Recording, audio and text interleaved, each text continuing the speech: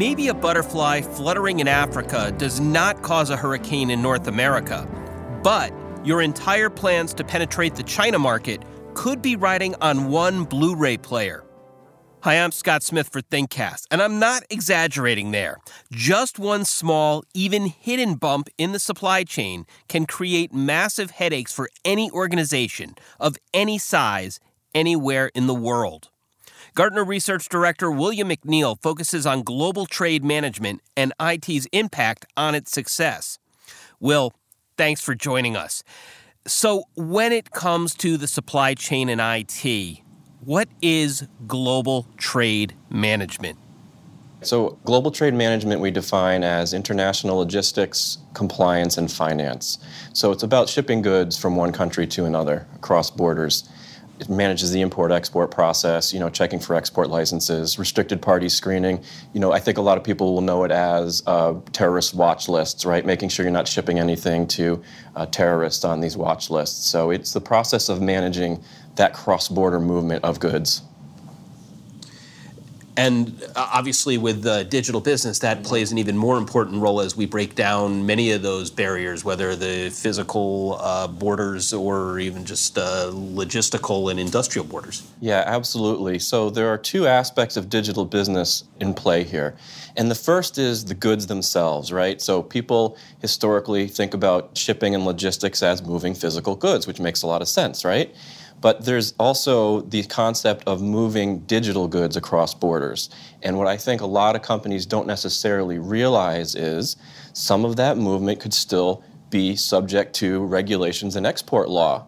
So for example, if you take your laptop and it has the schematic for a regulated product and you go across the border, you technically, in most cases, will need an export license for that. And I don't think a lot of people realize that.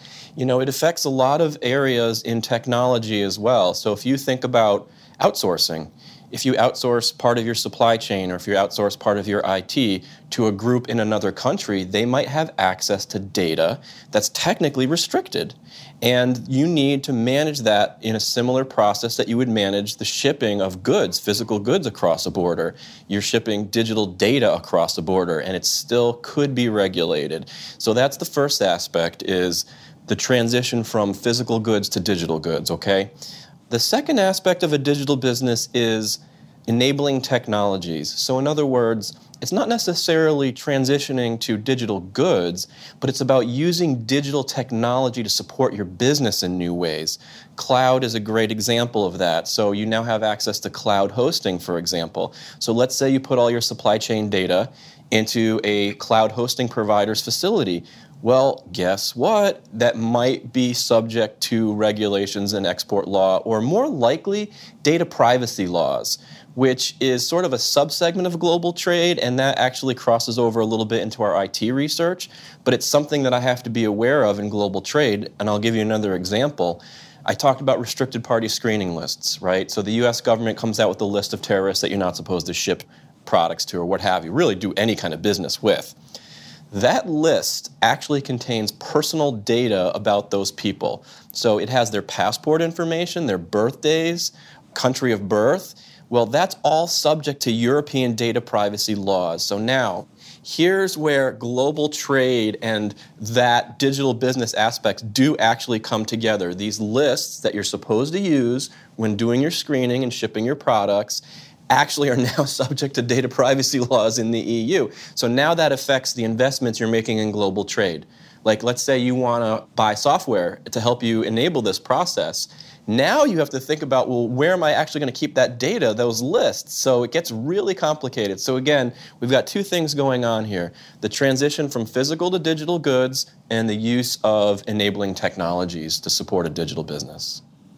So you can hear in that answer the minefield that this can be in terms of whether it's country by country. And we certainly hear the battles, for instance, that Google and Facebook and so forth have in the European privacy laws as an example. Moving the intellectual property, whether it's with China or Russia, or there's governmental, and as you mentioned, organizations even with very obvious nefarious means to it. Yet we do know, I know a lot of issues that we have, and Gartner warns that digital business doesn't just mean taking your current business processes, your current business practices, and moving them into a so-called digital realm. What are some of the mistakes that you're seeing with supply chains making most in this transition to digital, especially as it applies to the global trade management area you focus on? Yeah, sure. I think the biggest mistake that I'm seeing right now is these groups are operating in silos.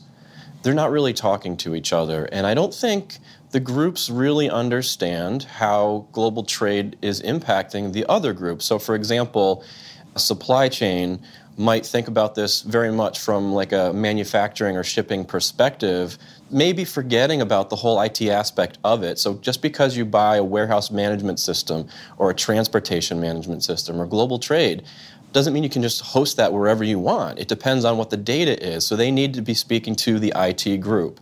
They need to be speaking to legal. We find that when you get into these really thorny legal issues, you absolutely have to consult your legal team or even an outside legal team to bring in that kind of expert advice. There is a market for consultants and service providers that just do consulting in these issues, global trade issues, basically. So I recommend chief supply chain officers, reaching out to don't be afraid to reach out to those external services. I mean, that's what they're there for.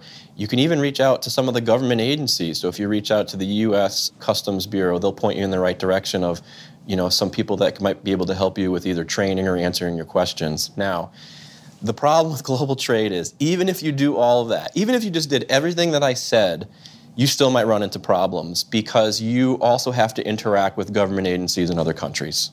Okay? So you might think you've done the best job you can. You've talked to IT, you've talked to legal, all your systems are in place, you've made the right decisions. You go to ship your product into China, and guess what?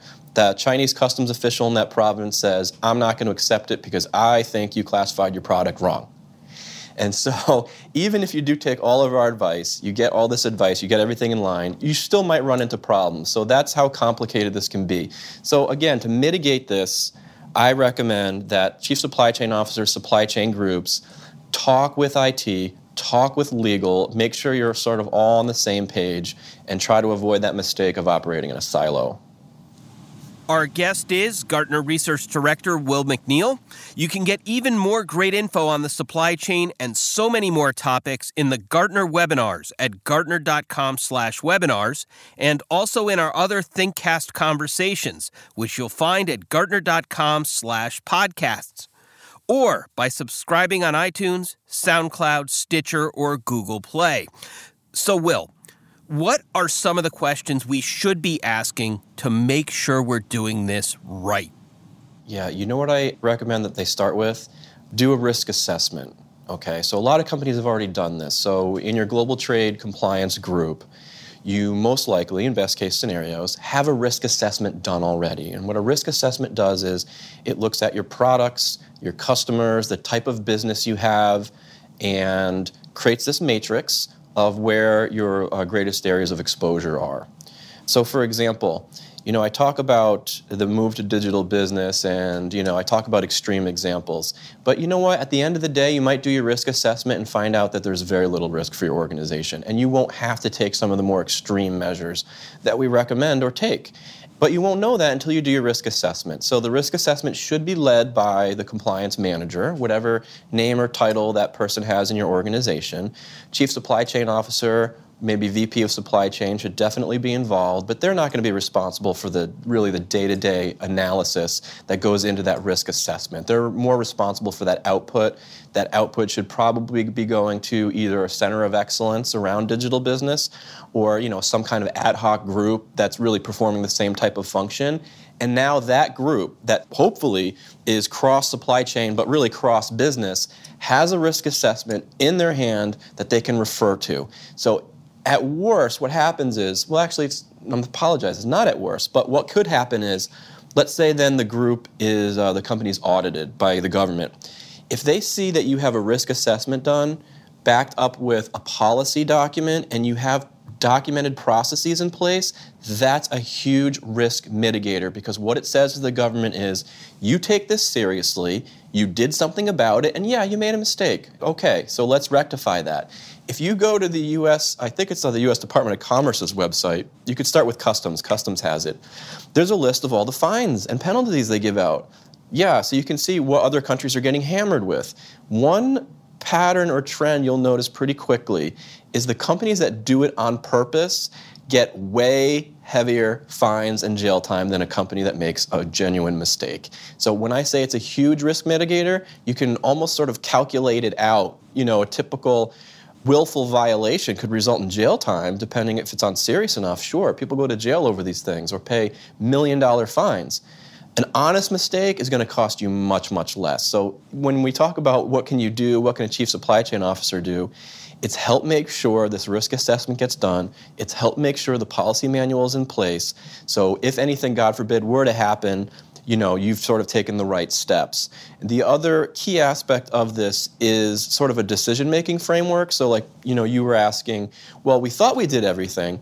Well, anytime a new decision comes up to the group, you want to have a decision-making framework in place so you're creating consistent answers, consistent outcomes, and then you'll have a lot of confidence in that, and then that's a great way to mitigate your risk. Will, thank you very much. William McNeil is a research director for supply chain issues at Gartner.